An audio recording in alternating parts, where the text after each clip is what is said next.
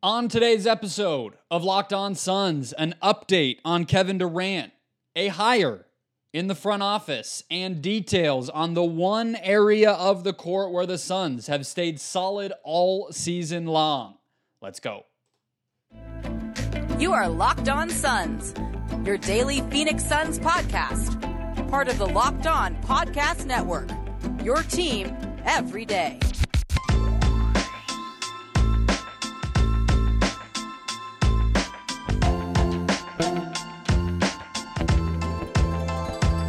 And we're back. This is Locked On Phoenix Suns. We are part of the Locked On Podcast Network, and I'm your host, Brendan Clean, a credentialed media member covering the Suns for the past 6 seasons, a writer at Suns.com, and the host of the Just Basketball Show wherever you get your podcast. Thank you for making Locked On Suns your first listen late Monday night, early Tuesday morning.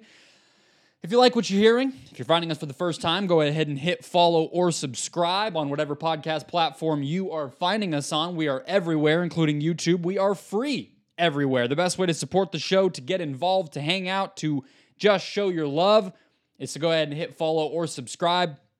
Get this show in your feed every single Monday through Friday. Stay locked on to your favorite team every day of the week. Some bonus episodes on the weekends when there's games or news. All that fun stuff. You can also follow along at Locked On PHX Suns, where you can @ me, get the conversation going there. You can also do the same down below in the YouTube comments with your thoughts on any of the topics that I'm talking about today, or just whatever is on your mind related to your Phoenix Suns. Let's dive into today's show. I told you there was an update on Kevin Durant, and I was maybe exaggerating a little bit. You might be able to tell if you've been watching or listening for a bit that I'm getting a little tired out by this season, and I don't think I'm alone. I don't want to start the show on a dire note. We're gonna pick up the energy in a second because I'll be making some jokes, I'll be having some fun, and that's exactly where we're headed here.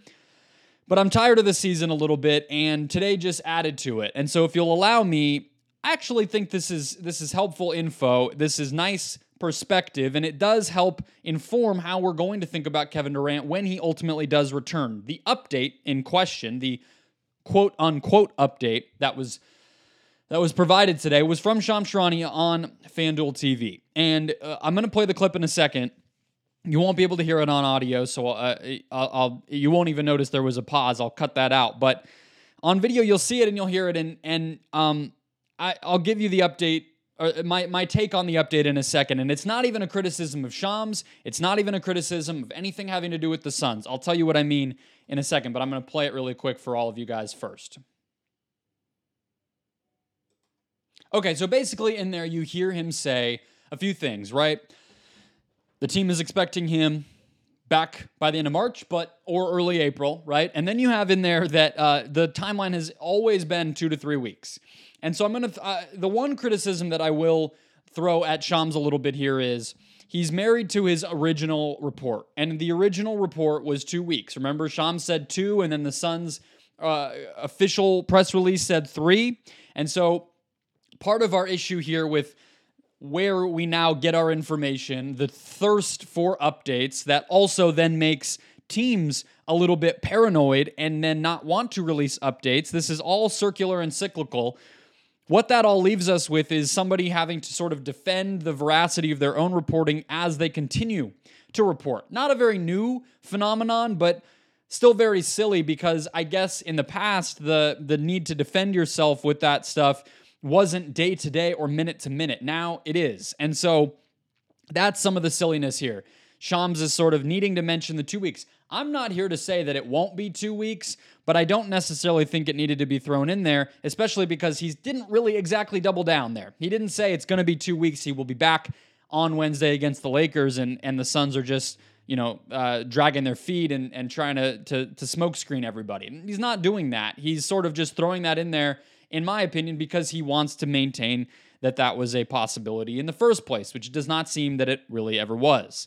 So, that in mind, the other part of this that's frustrating is the timeline, right? So, the Suns have told us Kevin Durant will be reevaluated 3 weeks from when he got the ankle hurt. So that would line him up to be reevaluated on the 29th, which is the day of the Timberwolves game. It is another home game, and it would be the soonest we would reasonably expect him to come back based upon what the Suns told us. Now, Shams could still be right, and it's 2 weeks, and maybe he's back Wednesday. Maybe he plays over the weekend. I don't know. But what's ridiculous about the timeline part of this is that he doesn't give us one, right? And so this is where I'm going to go in on a whole different side of things. I understand you, me, all of us, we're all interested in information, updates on Kevin Durant. The problem, once again, is this is not one. This is not that. This is not info. This is not an update. This is nothing.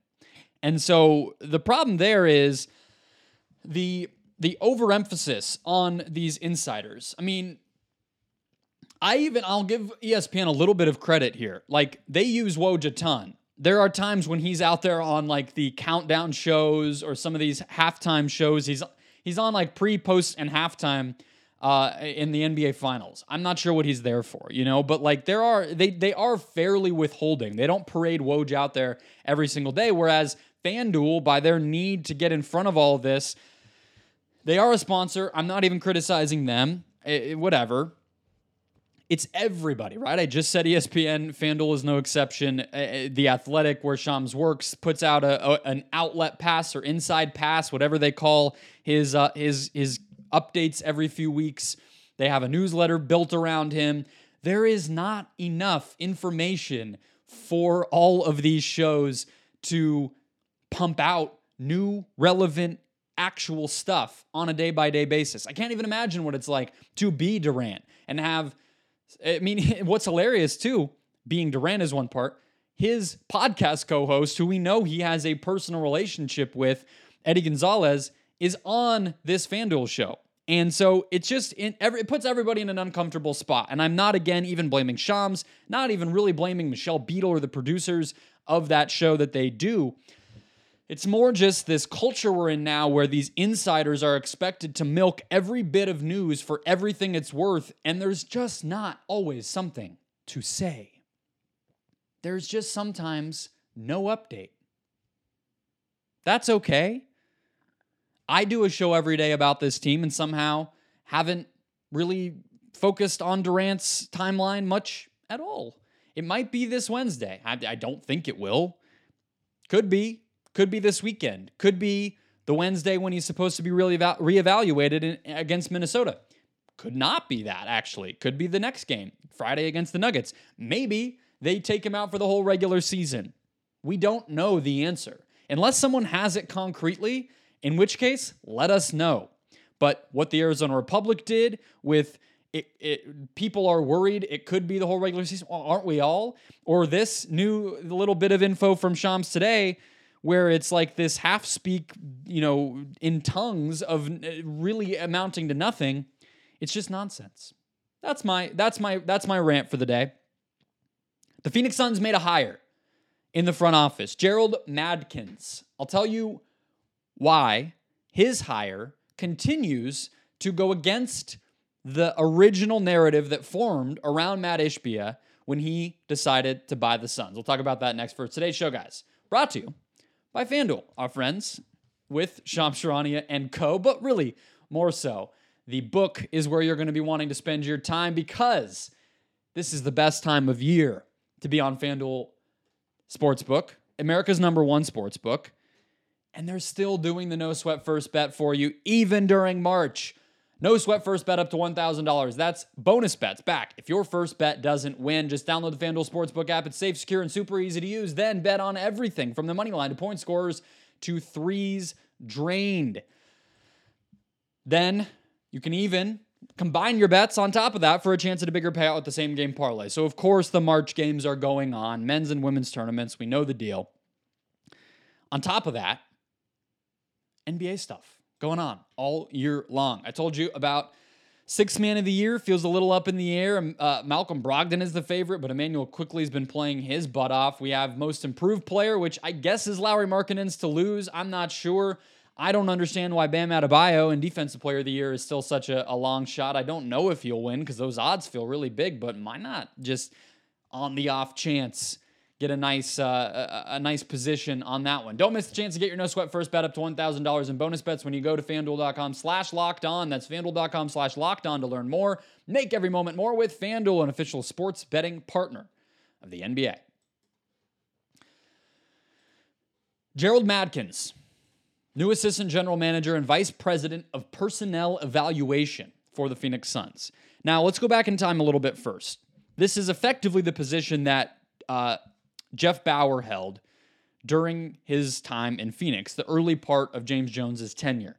I believe if I have my facts and timing in line, Bower left the team in the lead up to last season, or maybe during last season, after the finals. Okay, so I believe that's what it was. It may have been during. He is now, I believe, a pro scout for the Brooklyn Nets, Jeff Bower. But he's a longtime executive. He was with the Pistons as the general manager. He was with, actually, the Hornets back in the day, which is funny. Yet another Hornets connection. So he knew Monty and Chris, I believe, from that. And then, actually, Jeff Bower had even had one season where he did the Pat Riley, the threatened Pat Riley, and came down to coach the team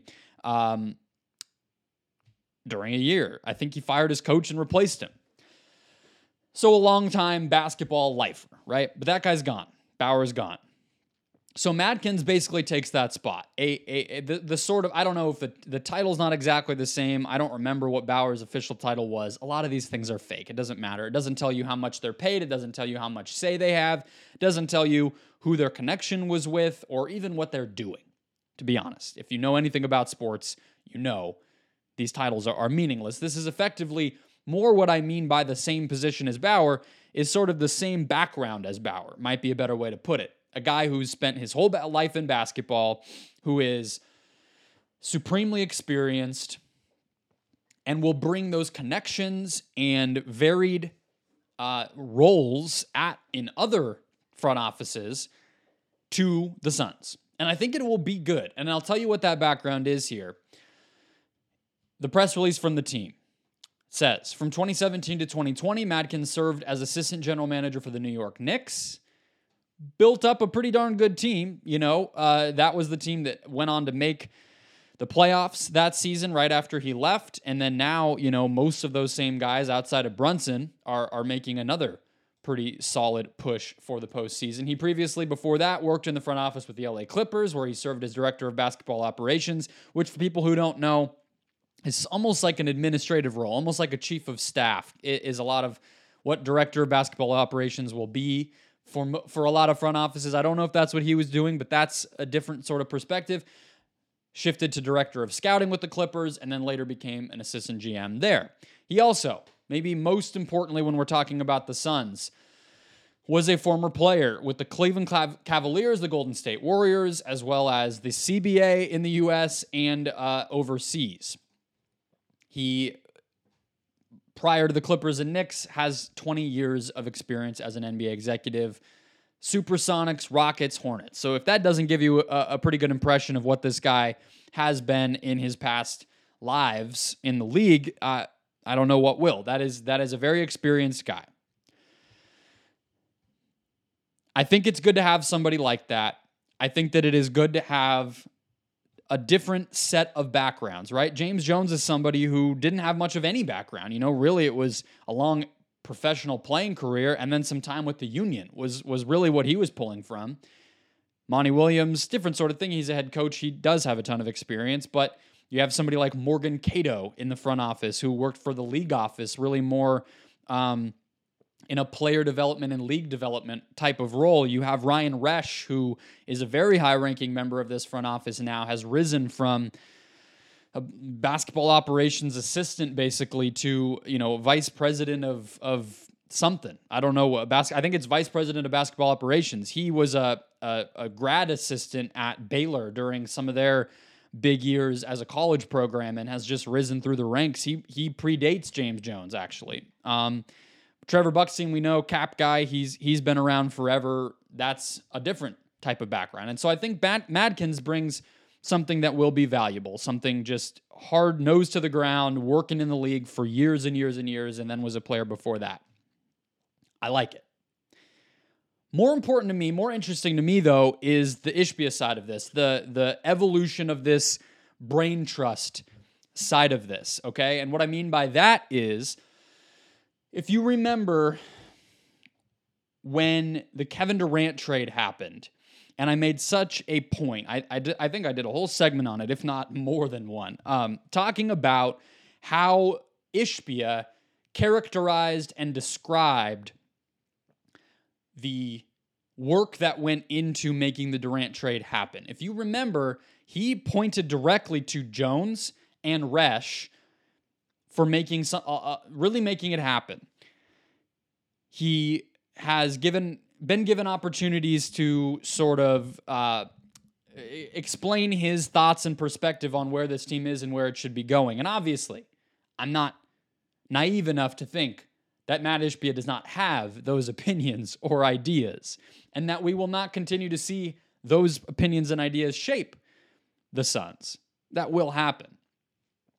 But when he's been asked, he has said, I'm going to let James Jones and Monty Williams do their thing. They knew much more about this. They've been here much longer than me, and I intend to keep things rolling in that direction. And then when the Durant trade happens, he once again defers credit. There's a little bit of a weird thing going on, though, because even with Terrence Ross, if you remember, Woj tweeted that Matt Ishbia made a push for that one. Odd, right? I mean, why does an owner need to play a role in recruiting a buyout player who it was obvious why Terrence Ross would make sense with the Suns, right? I don't think anyone needed to explain that to him. I know he was thinking about going to Dallas, but I think Monty probably could have gotten that job done, right? Weird. And so there's somebody somewhere feeding people like Woj information. I know I'm on my behind-the-scenes insider BS today, so I hope you're bearing with me. There's no game, and look, what else are we going to talk about? No, it is interesting. It is important. It is relevant. Trust me. I'm just joking. You're here. You know me by now. It's not exactly a surprise that I get in the weeds on this stuff. Somebody is feeding Woj information that is supposed to puff up Matt Ishbia. But yet Matt Ishbia, when he's asked, when he does interviews, wants to deflect and defer. Odd dynamic. Point being, we can judge people by what happens, not by what is said, right? And so rather than the rumors being fed to Woj, I'm going to defer to Matt Ishbia's actual words. And similarly, I'm going to look at what hires are actually made. Because again, if you remember, when Ishbia was hired, another thing that came out of that big narrative that started to form is he's going to hire his guys, right? We obviously know the Isaiah Thomas kerfuffle during that nationally televised game where Chris Haynes reports that he's on his way, about to be hired. Then the next day, Ishbia does his press conference and says, no. Not going to happen, right? But even then beyond that, we heard Bill Simmons threw out Sam Presti's name. We've heard Paul Rivers, who was like the director of basketball operations for Oklahoma City with Presti. We heard Steve Nash visited the offices of Ishbia's mortgage company. All these things, right? But yet none of that's really happened. I know we're in the middle of a season. He did hire a president, which I do think signaled a lot of these things in its own way, right? Michigan guy, a basketball-minded person to be running the business side of the Suns. I did a whole segment on that when the hire went down, I believe last week or the week before. So there's a little bit on both sides, but I think most things are leaning toward Ishbia being fairly inclined to delegate. And I think this Madkins hire, to come full circle on this, is another example of that. I can't tell, not that I know everything about everybody's connections here, I can't tell of anything that would connect Gerald Madkins to Matt Ishbia. This is not anything connected to the Pistons. This is not anything connected to the Michigan area. I don't believe Gerald Madkins went to Michigan State, although watch me have not done my...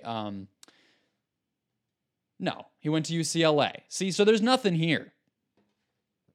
This is a James Jones or Morgan Cato or Monty Williams or whatever the case may be type of hire.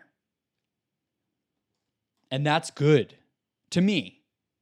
I'm not saying Matt Ishbia doesn't know what he's talking about. I guess what I'm saying is this team was very successful prior to him ever even getting to bid on it, let alone actually buying it and having say-so over who gets hired and how, right? So I'm going to continue to believe that the delegation is the right way to go. And when these moves happen, I'm going to make note of them because it pushes back against the narrative that he was going to come in, take over everything, and take all the credit.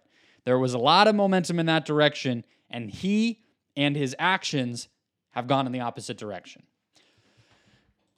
Basketball, next. How does that sound? No more insider silliness, but basketball. I'm going to tell you why the defense for the Suns has stayed solid, stayed afloat, and helped them win games despite all of the chaos and all of the upheaval over the course of the season. We'll get to that next. First, one more quick break. And we're back. All right, Suns right now. 9th, I believe, in defensive efficiency. Points allowed per 100 possessions. 9th on the season. All right, so past 2 weeks, which Cleaning the Glass also shows, website with a bunch of NBA stats, which I'm sure you've heard me reference, 117.7 defensive rating over the past 2 weeks, which is way worse than their season-long mark and puts them in the bottom 10 in the league over just the past 2 weeks. But we know what that is. Basically 2 a day. That was when Durant got hurt, right? And so they haven't played great since. Not a big deal. Still 9th on the season. If you remember, during even the worst injury time, there was a little bit in there where everyone was hurt and they were losing a ton and the defense slipped. But when they started to pick things back up in January, it was the defense. When they, even in November, when Chris Paul and Cam Johnson both were out, and it was Booker and Payne and Ayton and whatever, low-key, quietly, subtly, it was actually the defense. If you looked at the offense back then, I think for the most part it was middle of the pack and the defense was top 10. And so now here we are, the defense, still top 10. I'm going to give you the top lines of why, because defense in the NBA is a tough thing to measure. All right, you look one day, everything looks like something, and the next day it looks like something completely different. The margins are very thin, the samples are very small, and there's a little thing called shooting luck, which some stats people will tell you a whole season isn't even enough to really say definitively that a team is good or bad at guarding threes. A lot of it's random. It kind of bums me out to talk about because it's just sort of like existentially weird. Why do we all care so much if the ball just bounces the wrong way sometimes? So we're going to leave that off to the side. The things that the Suns do well defensively is contest shots and cause turnovers. Causing turnovers is not something they've always been good at, okay? Last season in the playoffs, they were fine at it, but not elite. 2 years ago in the regular season, when they went to the finals, they were fine at it, but not elite. This year is their best turnover rate defensively that they've been able to force opponents into that they've had under Monty Williams. Actually, his first year was about the same, but since Chris Paul, we'll say. All right, good news. They also, again, contest shots, like I said. So we know what the Suns want to do defensively, right? It's been basically the same every single season under Monty Williams. They want to force mid-range shots, and they want to contest at the rim if the shots get there. Something that's interesting compared to last year is that the Suns have slipped a little bit in terms of allowing more shots at the rim. They're back to 2 years ago when, for some reason, despite playing Dario Saric a bunch of minutes at center, teams rarely attacked the basket against Phoenix. I don't know. Well, they did sometimes, but last year, JaVale McGee, the teams don't attack. I don't know. This year, it's back in line with what you would expect. The Suns have not had a normal center rotation, and that makes sense. It's fallen off a little bit from last year. They're allowing about the same number of threes per game, or the frequency of threes, so it's all falling into line for the most part. They're also allowing the same percentage at the basket, basically, as they did last year, within a few percentage points. One thing that was crazy last season is teams shot 35.4% on corner threes against Phoenix, which is an astronomically low number. It is the lowest on record since 03-04, since before Steve Nash got here. The Suns have not allowed a lower percentage of opponent corner threes than they did last season. They don't have Giannis Antetokounmpo roaming the paint, helping and contesting and closing out on corner three shooter. There's nothing about how the Suns played defense last year that really explains that. It was the same as the year before. The number was way different. That's exactly what we're talking about when we're talking about shooting luck. And so this year, the Suns' corner threes is back to normal. And yet, they are right where they want to be defensively. Again, top 10. Part of that is their non-corner threes have been limited and their wing threes. So on the whole, teams are shooting worse from deep by almost more than 2% compared to last year. And so that's helping them a lot. These are normal things. These are good things. These are just executing defensively what you need to do. And they're better than they were early in the season because if you remember, DeAndre Ayton was fouling a ton and people were just parading to the basket against this team. And now that's not happening either. Their defensive transition is also solid like it always has been. And that is an improvement from where they were early in the season. So some things are trending actually in a positive direction, even though overall they've been mostly good all year long. The other part I want to talk about is Josh Okogie. I have a piece coming this week, I think, about Josh Okogie and for Suns.com. And I have a little bit of a take brewing, which I probably shouldn't have waited until 27 minutes into the show to lay on you, but I might throw it out there here and there over the rest of the season. I'm testing it. It's experimental. That's why I didn't lead with it. I think Josh Okogie has a higher defensive ceiling than Mikal Bridges. And as I say that, I'm like, are they the same age? And I sound ridiculous, but I think Okogie's a little younger. Yes, he's only 24. He just turned 24. Or no. He did not just turn 24. He's about 24 and a half. Mikal is about 26 and a half. So Okogie is 2 full years younger. He's a better athlete, undoubtedly. He has a track record of, if you're a prospect in college, the blueprint, the benchmark for turnover creation by these guys is 2+% steal and block rate, which is literally just exactly what it sounds like.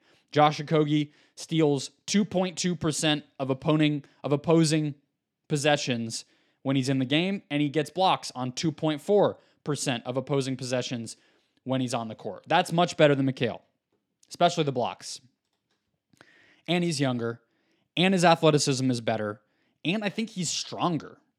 And so one of the things I'm focusing on in this piece is Okogie's not at that point like Bridges is of knowing game plans, right? Even though they've both been in the league 5 years, which are, this is year 5 for Mikal. So they're the same draft class, but somehow Mikal just caught on to that really quickly. He played a lot more. He's older, whatever the case may be. I think that's the next level for Okogie. When he gets consistent minutes, when he has a consistent role, he's going to start to know what his responsibilities are, and he's going to get to blow up what the opponent wants to do because he's just seen it before, and he's learned it, he's reading it, all that stuff. And he is a very, very smart defensive player in his own right. I just think he doesn't have the reps. So I want to read you some Okogie numbers on top of that. Athleticism, he's learning the game, scouting plans, and he's younger. And he's athletic, and he's getting all these turnovers, all right? That's all of it. But there's also the numbers that really illustrate it. So the Suns' defense this season has allowed nearly 7 fewer points per 100 possessions when Okogie's on the court. So I told you it's top 10. It's even better when Okogie's out there. That's in the 93rd percentile of any player in the NBA. So the impact Okogie has is in the top 10 percentile of anybody in the league. As soon as he steps on the court, what changes? He rebounds, well, this is offensively. Let me leave that one aside. 3.9 deflections per 36 minutes. He travels 1.4 miles per game on defense, per 75 possessions on defense. That is in the 97th percentile among all players. He runs over a mile per 75 possessions. And some games are more than 75 possessions. And also some games have a higher pace and stuff.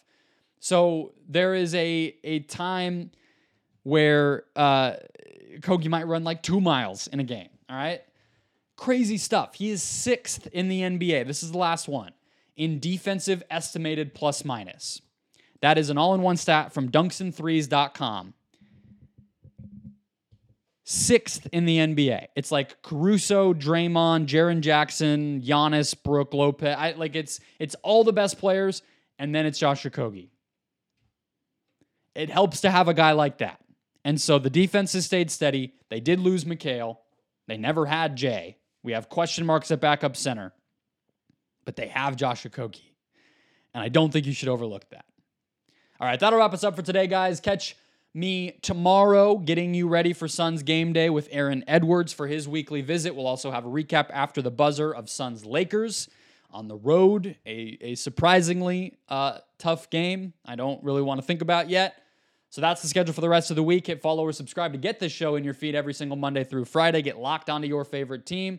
In the meantime, go make Locked On NBA your second listen. Get caught up on all things NBA across the whole league between now and the next show. That show's available on all podcast platforms as well, and I'll talk to you all tomorrow.